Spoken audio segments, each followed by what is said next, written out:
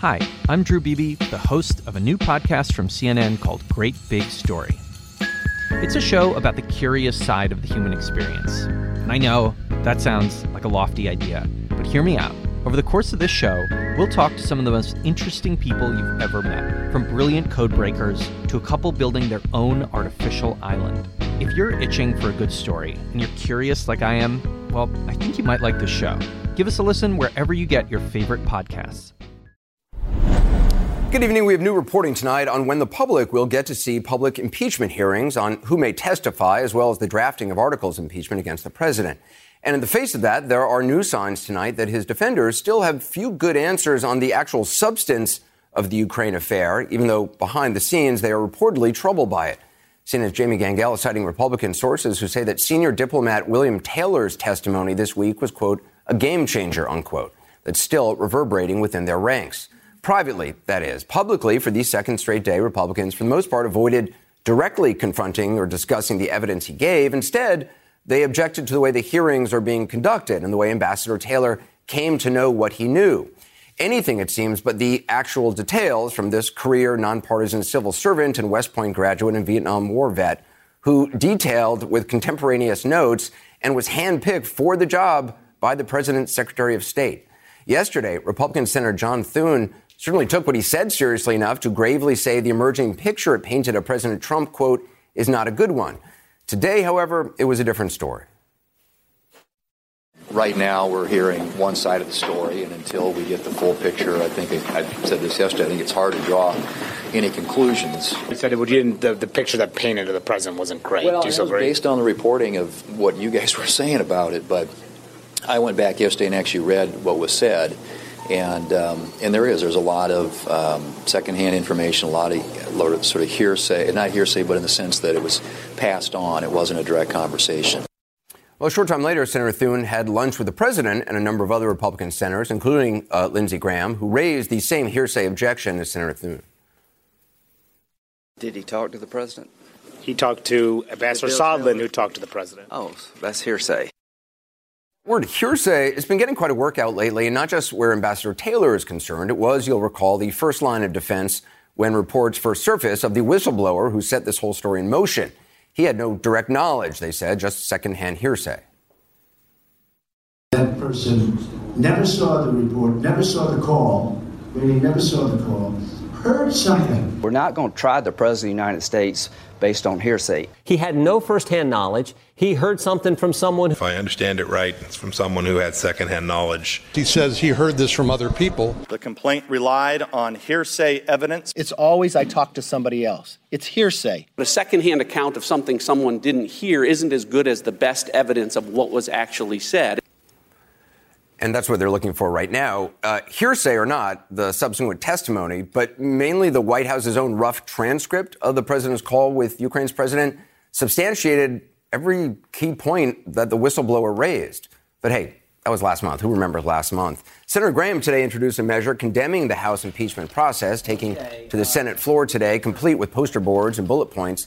Keeping him honest, it is basically, though, a stunt. The measure is non-binding, and one of his central objections today on the secrecy of proceedings so far rings kind of hollow. Take a look at his views on testimony and secrecy back when he was a congressman leading the effort to impeach Bill Clinton. Attempted impeachment.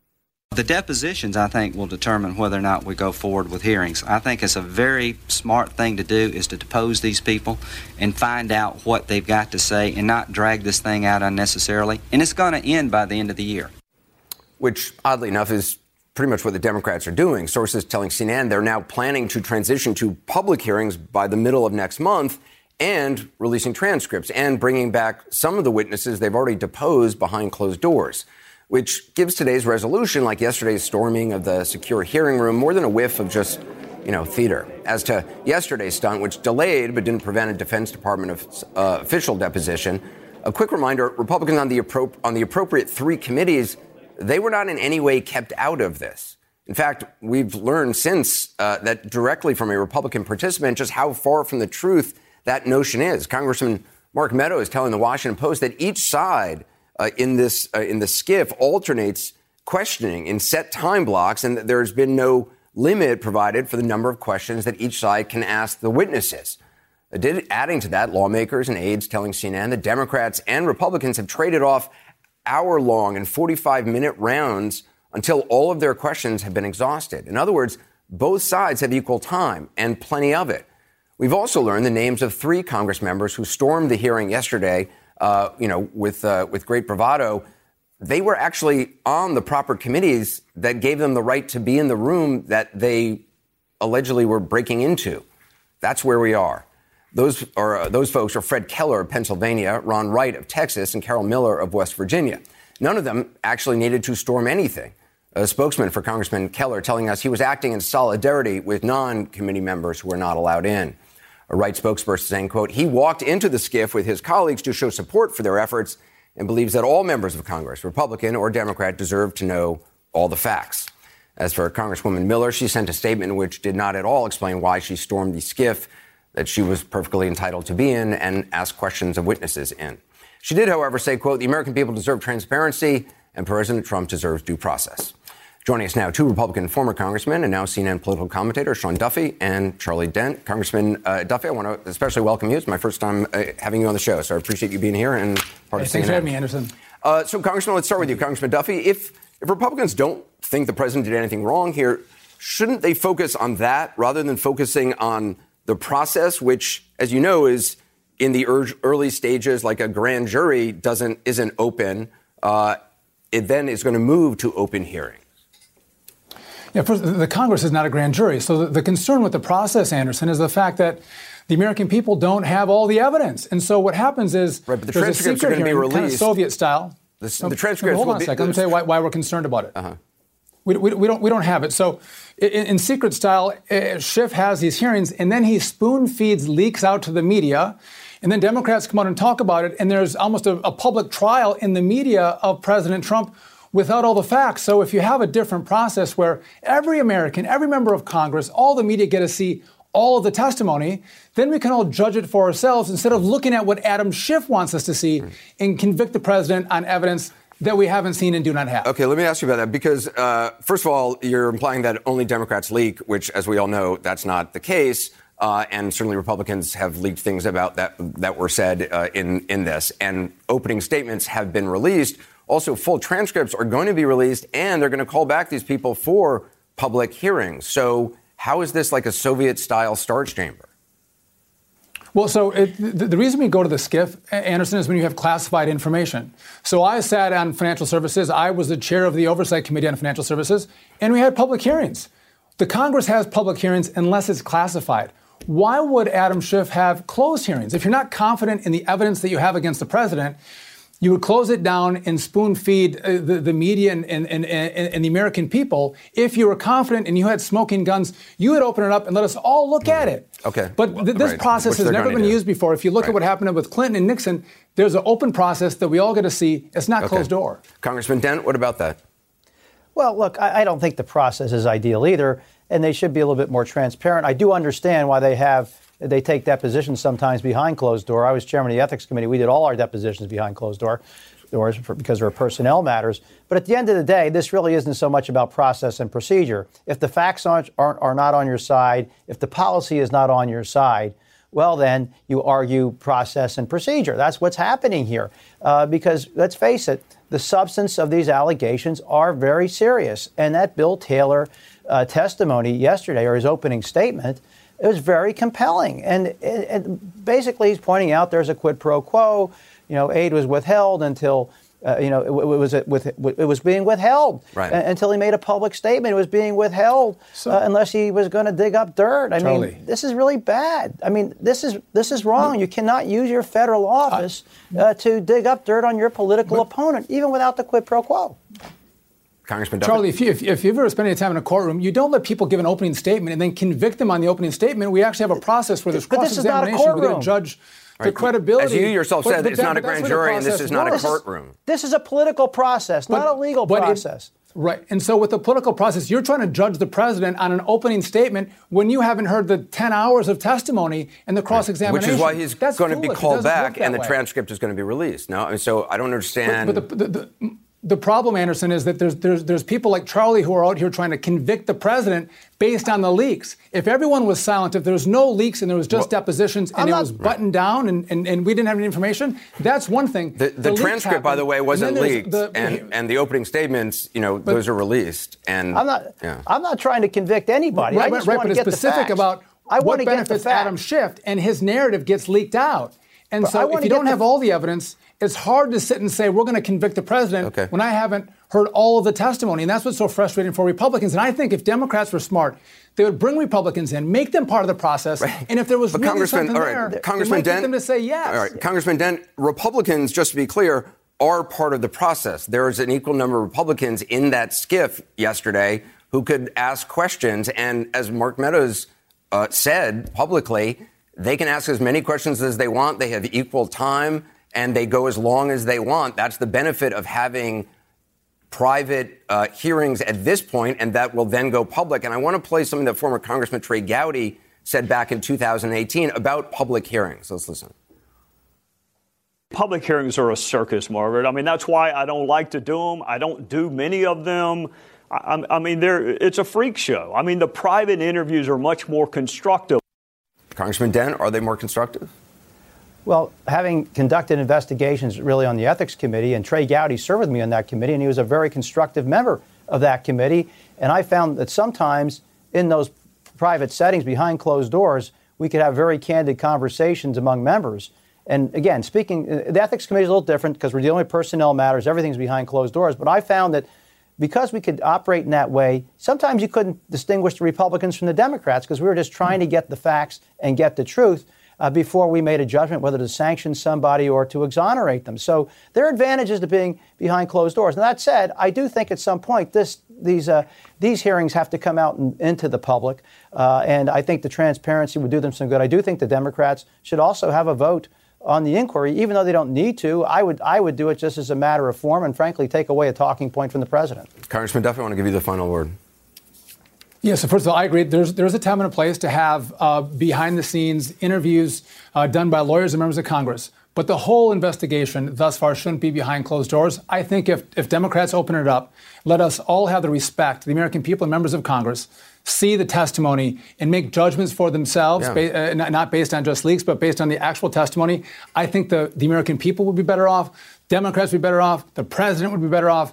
This would be a process that we could all buy into. But when you close it off, then you get these process arguments because we don't have all the information. And I think we're entitled to. We deserve all of the information. Charlie does, you do, Anderson, I do, and so do the American people. Yeah. And so I hope Adam Schiff opens it up and we can have a transparent process that's American style, not Soviet style. I don't think you'll find anybody in the press who does not want public hearings so that we can all hear all the details, because obviously that's I think, right. Whatever side of the political aisle you're on, it's going to be fascinating. Congressman Duffy, I appreciate it. Great to have you with us. Congressman Dent as well. We also got breaking news next about how close Democratic lawmakers are getting to actually sitting down drafting articles of impeachment. Also, we'll be joined by a member of the House Intelligence Committee to talk about what happened yesterday with the storming of the skiff, if that's what it was. What's really going on day to day as her colleagues hear testimony. And later, the White House's other defense tactic, blaming it all on what they call the deep state, and what used to be called nonpartisan professionals doing their duty and following the rules. One of those professionals is here with us, former Director of National Intelligence James Clapper, when we continue.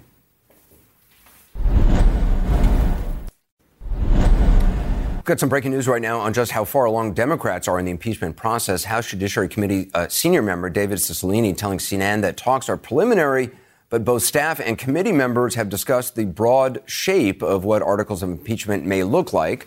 One member who spoke with CNN on Background said that while there could be just a few actual articles focused on larger transgressions, the accompanying report could be an opportunity to provide Democrats room to include more specific violations, including emoluments violations or even alleged obstruction of justice from the Mueller report. Joining us now is House Intelligence Committee member Jackie Speer. Congresswoman Speer, thanks for being with us. What can you tell us about an overall timeline here? House Majority Whip James Clyburn says the inquiry could be wrapped up between Thanksgiving and Christmas. Is that realistic? Well, I don't think any of us really know yet what the timeline is. I think we're moving as expeditiously as we can. We've had 3 weeks on the job and have had some outstanding interviews with witnesses I'm sure will be called back at public hearings. You know, I'm reminded that during the Benghazi committee, there were 107 private closed-door interviews that took place, and they didn't have their first public hearing until 4 months in. So if you're comparing what we're doing with the impeachment inquiry versus the Benghazi committee work, which was held and controlled by the Republicans, we're on a fast track. Well, obviously, as you said, one of the criticisms from Republicans that the inquiry is, conducted behind closed doors, even though there are Republicans who are able to ask questions just like Democrats. Chairman Schiff has said there will be public hearings. What has to happen before those begin? I mean, is there some threshold that has to be met? 'Cause I know more people are supposed to be interviewed next week. So I think it's just waiting for these final sets of interviews. I can't say whether there's 4 or 8. I don't know that.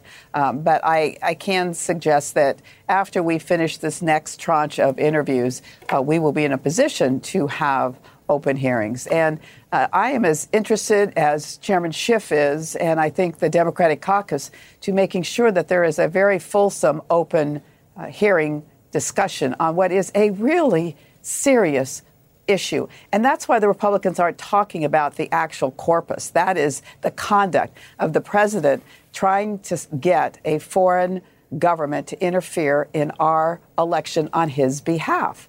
That's the crime, and that's not what they want to talk about. Do you have a sense of if it's going to be all witnesses that have already appeared that would be called to publicly testify? That seems unlikely, I would imagine. And do you know, who actually makes the selection? Well, the selection will probably be made by the chairman, Mr. Schiff, but I'm certain that we will all be able to weigh in as to who we think are appropriate witnesses to lay out the case. And let's also remind everyone that not only was this a whistleblower who came forward and provided a very comprehensive complaint, the president then corroborated it himself by releasing the summary of his telephone conversation with President Zelensky. It's interesting that the Republicans have been using the same hearsay argument that they used against the whistleblower against Taylor. Obviously, there are going to be more people. This guy Morrison from the National Security Council staff, I think he's a senior official from the National Security Council, who is going to come next week, and according to Taylor, will back up some of the things that Taylor has said. But you don't hear them talking about hearsay anymore. You don't even hear them talking about the whistleblower anymore. They're now saying it's all hearsay from Taylor. And the other thing that's quite interesting is if you go to Mr. Volker, who was the special envoy to the Ukraine, he then released, because they were on his personal cell, his text messages from WhatsApp. And again, we saw evidence to corroborate that, in fact, money to Ukraine that had been appropriated by Congress was being withheld because the president wanted his pound of flesh from Ukraine in terms of an investigation, placing the country at great risk and all the people and all the soldiers who were fighting in Donbass. So it's really in my view, a very clear case. Congresswoman Speer, I appreciate your time. Thanks very much. Thank you, Anderson. I want to get perspective now on the breaking news. Another day of Republicans attacking the process. Joining us, CNN senior political analyst David Gergen, CNN chief legal analyst Jeffrey Toobin, and CNN chief political correspondent Dana Bash. Dana, the argument from Republicans that, this is all happening in secret. Logically, that is just, there are Republicans in there. It's not as if it's all Democrats, this cabal of Democrats with witnesses. Public hearings, though, clearly Democrats want those as much as anybody would say. Yeah, because that's exactly right. They believe it supports the charges against the president. Right. The whole argument that the Democratic leadership makes is that the best thing for them is to have as much public support behind what they're doing as possible. And you can't get that unless you demonstrate your case in public. That's just a kind of a basic fact. What is striking, and one of the reasons why still people are disgusted by the place where I live, Washington, D.C., is because there is always amnesia when another party takes control. What she said about Benghazi is true. Republicans did act in private as they investigated before they went in public. And that is exactly what Democrats are doing. Having said that, Republicans understand how critical it is. For as much as Democrats want to increase public support for impeachment, Republicans want to decrease it, which is why they're attacking the process, because they think it works. Can I just add? I mean, it is true that Taylor's testimony, as dramatic and persuasive as the opening statement was, it is mostly hearsay. As far as the president is concerned, he didn't interact with the president. Right. He interacted with people who interacted with the president. Now, just as the whistleblower didn't interact, from what we know. Correct. And hearsay evidence is admitted every day in courtrooms in America, and this isn't a courtroom. But it is true that Taylor did not have one-on-one contact with the president, and that's something that you're going to hear from Republicans. And, I think it's a legitimate point to raise. It doesn't discredit him as a witness. He doesn't claim to have spoken to the president, but I just think it's it is, in fairness, worth pointing that out. David Gergen, when you hear the Republicans, making the arguments about the process, is there validity there, in your opinion? Anderson, I believe for some time that right from the beginning the Democrats could have played this differently and should have. I think they should have voted up front to have this impeachment process go forward, as has happened in the last two impeachments like this. And I think it's important. It would have been helpful if they had been able to call witnesses of their own for this period of the process when everything is secret. And I think as they go forward, the Democrats ought to be looking for ways to send a message to the public that this is a fair game. Having said that, I think it's also very, very clear that the Republicans are overstating, their criticisms of the way this is going on. This is being played by the Benghazi rules, essentially, which the Republicans themselves came up with. And if you go back to Bill Clinton, before they went to impeachment, before the process started, there was Ken Starr and a lengthy process of inquiry that was done behind closed doors and built that up so that when they handed it to the committee, a lot was already done. Mm-hmm. Similarly, in the Nixon case, there were Watergate hearings with Sam Ervin and Howard Baker and others that got huge publicity, and there were also lots of private investigations that went on before the Judiciary Committee actually started writing articles of impeachment. So there is it's worth remembering that. I think that the Republicans, as I say, are overstating their case. And on the hearsay question, listen, we don't need hearsay. We have the tape. We have a transcript. What Taylor is so good at is helping us understand the environment and what the network and what people around the president believe they were doing. David, stand by. Everybody else, we have breaking news now. More on the key testimony expected next week in the impeachment inquiry that could make the White House pretty uneasy. Details from Capitol Hill in just a moment. More breaking news tonight. We touched on it just in the last segment. Promises to be big. Sources telling CNN that when a top White House Russia and Europe advisor from the National Security Council testifies before House impeachment investigators, he's going to corroborate key elements of William Taylor's testimony. This could be the first such testimony from directly inside the West Wing and could bring this all that much closer to the president himself. CNN's Manu Raju joins us now with the late details. So this is National Security senior official Morrison. What are you learning about it? Yeah, we do expect that Tim Morrison will cooperate and will appear before House investigators next week. He's asking for a subpoena. He will get a subpoena undoubtedly, and he will testify. And what we are told, our team is told from multiple sources, is that he's expected to corroborate key elements of Bill Taylor's testimony from earlier this week when the top diplomat from Ukraine had testified that the president had withheld vital military aid in exchange for pushing for an investigation, or the Ukrainians to publicly announce an investigation into the Bidens. Now, Morrison's name is important because he is cited about 15 times throughout that opening statement from Bill Taylor. And Bill Taylor had referenced multiple conversations that they had about why the aid had been withheld, concerns that the diplomats had, that Taylor had about the aid being withheld. And at one point in one of the conversations, Morrison told Taylor about a conversation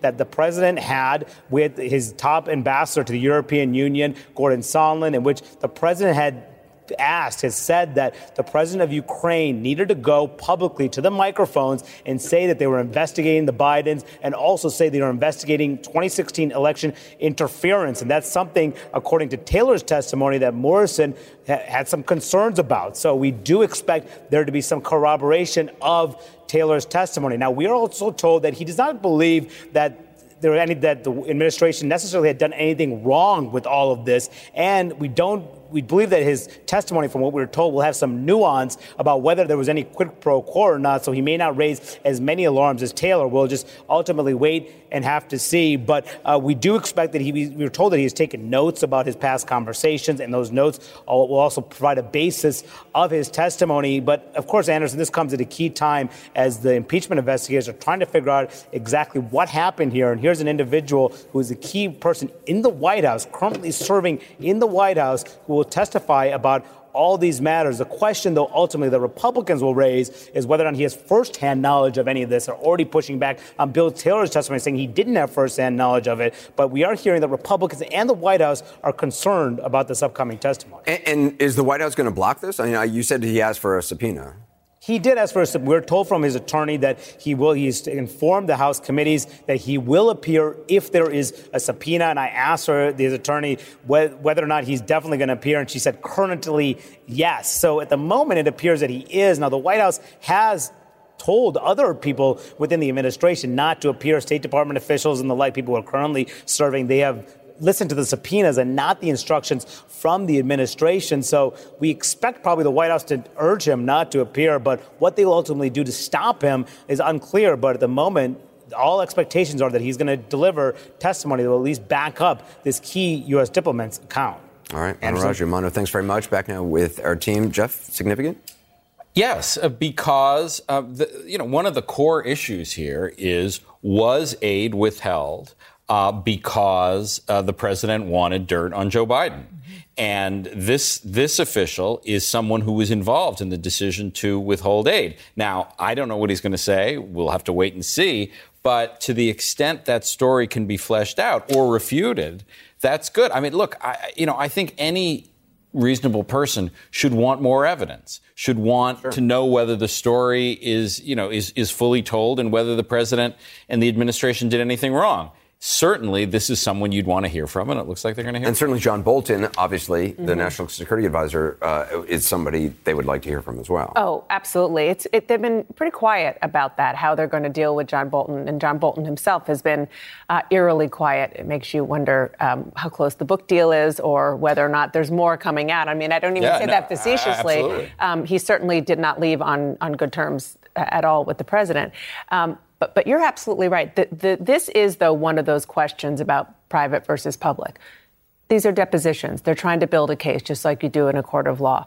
And let's just say that Morrison does corroborate what Bill Taylor said about the core issue, about whether or not the money was withheld. That Sondland had this conversation with Ukrainian official. Exactly, which is all about spelling out, this is why we're withholding money. By the way, Sondland supposedly in his testimony said he didn't remember any kind of conversation like that. Exactly. But what the Democrats want in order to make their case publicly is not just these officials to lay it out in private, but ultimately, when we get to the public hearings, for somebody like Morrison or others to be a John Dean, to be willing to come forward and say in public, yes, this happened, and I didn't think it was right. That is a moment that if they don't have, it'll be easier for Republicans to poke holes in it.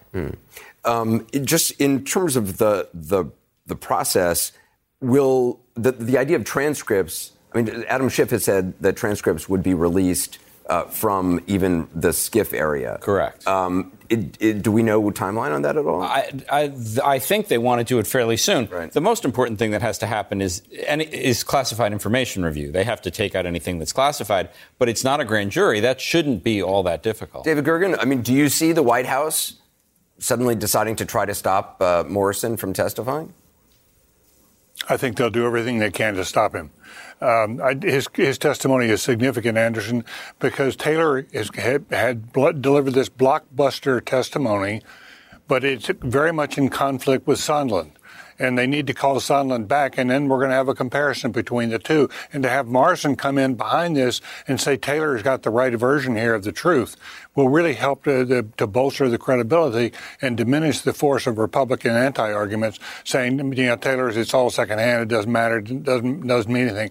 Morrison is really critical, as we've just heard in that 15-page statement. He was a key player. I'd never heard of him, but I said, suddenly, you got to get this guy up there and to testify because he's really critical. Jeff, can the White House stop him? When Mono asked Morrison's attorney, he said currently, yes, he's going to appear. Well, they can fire him. That's what they can do. But would firing him stop him from? Not necessarily, but they could threaten to fire him and he could back off. If he wants to testify, there is. What about because he works in the White House, executive privilege not applicable? As I understand it, his story is not about conversations with the president. I suppose they could go to court and try to get it. Right, you're learning. Try to get an injunction to stop it. That seems extremely unlikely to me. I can't believe any court would do that in advance. What's so interesting about how these hearings has unfolded, it has really become a test of conscience for these government officials, because it's quite clear the White House doesn't want anyone from the State Department, anyone from the Defense Department to testify, but they have testified.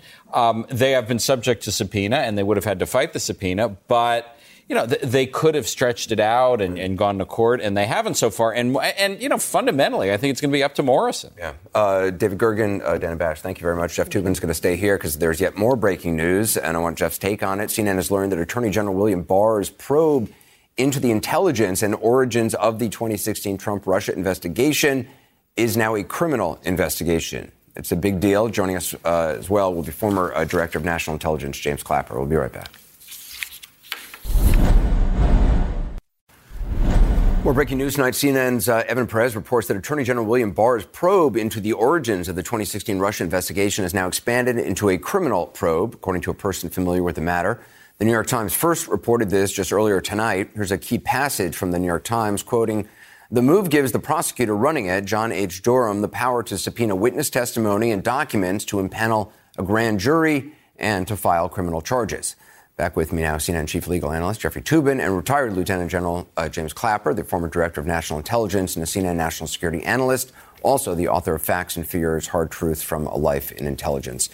Jeff, explain why this is significant. Well, as you quoted, once there's a criminal investigation, the prosecutors have criminal process. They can get search warrants, they can get grand jury subpoenas, they can bring people to a grand jury. It ratchets up the pressure on the people who are the subjects of the investigation. It's important to point out that just because there is a criminal investigation doesn't mean any crime occurred, much less that specific people committed a crime. But for the people who have been the targets of what seems like a right-wing conspiracy theory, led by Sean Hannity and Donald Trump, it's got to be an unnerving experience to know that this is now ratcheted up to that level. And for those who believe that the Justice Department and Attorney General Barr in particular is essentially, being a henchman for President Trump, this will only reinforce that idea. When you consider all the legal issues facing the United States of America, that the Attorney General has traveled to Italy and other places around the world on this, what seems to me, wild goose chase, is really remarkable. But it shows how much this obsession with showing that the Russia investigation was somehow illegitimate at its inception has been a guiding principle of this Justice Department. Director Clapper, as the man who was there and oversaw the launch of the Russia investigation, what do you make of this? Well, actually, I'm very curious. Since presumably, I guess I'm one of those under investigation, and you just heard about this. Yes, I just read the clip on about 20 minutes ago. I found the timing interesting, given the increasing heat around the impeachment inquiry, and so the timing's interesting. I'll just let it go at that. And the other thing I wonder about is whether we're talking about the overall investigation of the Russian reporting on the Russian interference, or are we talking about the counterintelligence investigation that was launched in July by the FBI about potential engagement and collusion, whatever you want to call it, between the Russians and the Trump campaign. So, do you think? What do you think? Curious about what is the alleged criminal activity that prompted this? Do you have any idea, what they might think may rise to the level of a criminal offense? No, I don't. That's obviously an item of great interest to me.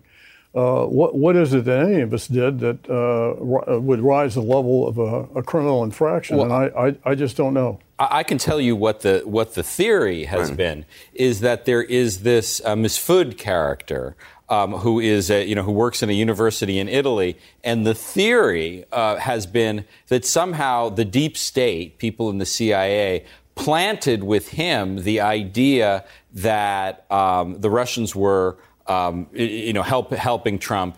Misfood told it to various campaign officials, George Papadopoulos among others. It got back to the FBI, and that's what launched the investigation. So the claim is that the deep state started this investigation. There's no evidence, as far as I'm aware, to support that hypothesis. It is at this point just a right-wing fantasy, but that I think is the core allegation. Mifsud, I believe. Mifsud. And if I might add to what Jeffrey just said, I just make the point that that had absolutely nothing to do with the intelligence community assessment that was done in January of 2017 and briefed to President-elect Trump and his team in Trump Tower on January 6th. Those are, again, separate things. And that is a really far-fetched theory, in my view, that somehow Mifsud was set up by the FBI to create this conspiracy that he was trying to generate the impression that the Russians were in cahoots. One of the other big problems with this conspiracy theory is that Mueller had two enormous indictments. One of the Internet Research Agency using social media out of St. Petersburg to help the Trump campaign, and the other one to hack the Democrat DNC emails. Mm-hmm. Those are, they haven't been proved because the defendants haven't shown up in court, but those have nothing to do with Misfood. How do you say his name? Mifsud. Or any of that. So this has never made any sense. Well, Jeff, CNN is reporting that the last week that some witnesses have refused to be interviewed. So now that this will allow them to compel testimony, won't it? It'll allow them to subpoena them. But you can always take the fifth if someone subpoenas you. But so they could not testify. They could not. And now, just to go ahead, they could give them immunity and force them to testify. So, there are ways the government can try to compel someone to give testimony. And a criminal investigation has more tools at its disposal than the inquiry, the status that was before. All right, Jeff Toobin, thank you. Director Clapper as well. Thank you very much. Not what we originally planned to talk about, but you certainly looks like you're in the middle of this. So I appreciate you being on. Thank you. The remarkable suggestion coming up that President Trump had today for Kurds being driven from their homes by the invasion that he essentially greenlighted.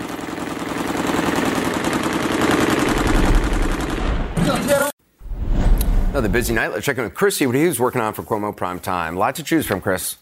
You oppose this president and you're in his party, you scum, Anderson. That's what you are. Stephanie Grisham, yep, they deserve to be talked about that way. One of the things I'm doing with all my guests tonight on that side of the aisle, as a point of civility, how we disagree matters. That is something that cannot stand, that cannot be approved. If you can't get past that point, I'll have no further discussion with anybody. If you can't own that we can't be that way with each other just on the basis of opposition, there's nothing else to talk about. On the point of substance, if this guy Morrison, who's still in the White House, who was on the July 25th call, is, as expected, corroborative of what Taylor said, how can you say that nothing done here was wrong? Not impeachable, not worthy of removal, just wrong. We'll be looking forward to it, Chris. A lot to cover. Thanks very much. About 5 minutes from now. Up next, having already taken credit for saving their lives, President Trump now has a suggestion for the Kurds of northern Syria, now facing Turkish troops in their home territory. We'll read it to you word for word and show you why the Kurds may not exactly be thrilled to hear the president's advice.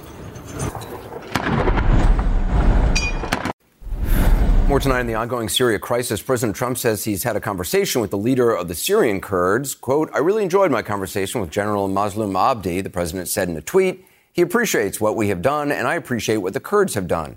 Perhaps it is time for the Kurds to start heading to the oil region. By saying that last part, the president is in effect suggesting the Kurds move far away from their traditional homelands, in effect ethnically cleansing themselves from the entire region, and instead move hundreds of miles away to a region dominated by Arabs who may not exactly welcome them with open arms. Military experts say the Syrian Democratic Forces, a mixture of Kurdish and Arab fighters, do have a presence in that area. However, relocating the entire Syrian Kurdish population, something that has never been previously suggested. The president's tweet came after two defense officials told CNN that the Pentagon is considering plans to deploy tanks to those oil fields. Other officials said it is possible that lighter-weight armored vehicles like Bradley or Stryker fighting vehicles could be sent because tanks could require an extensive number of troops to operate. The news continues. I want to hand it over to Chris in Cuomo Prime Time. Chris?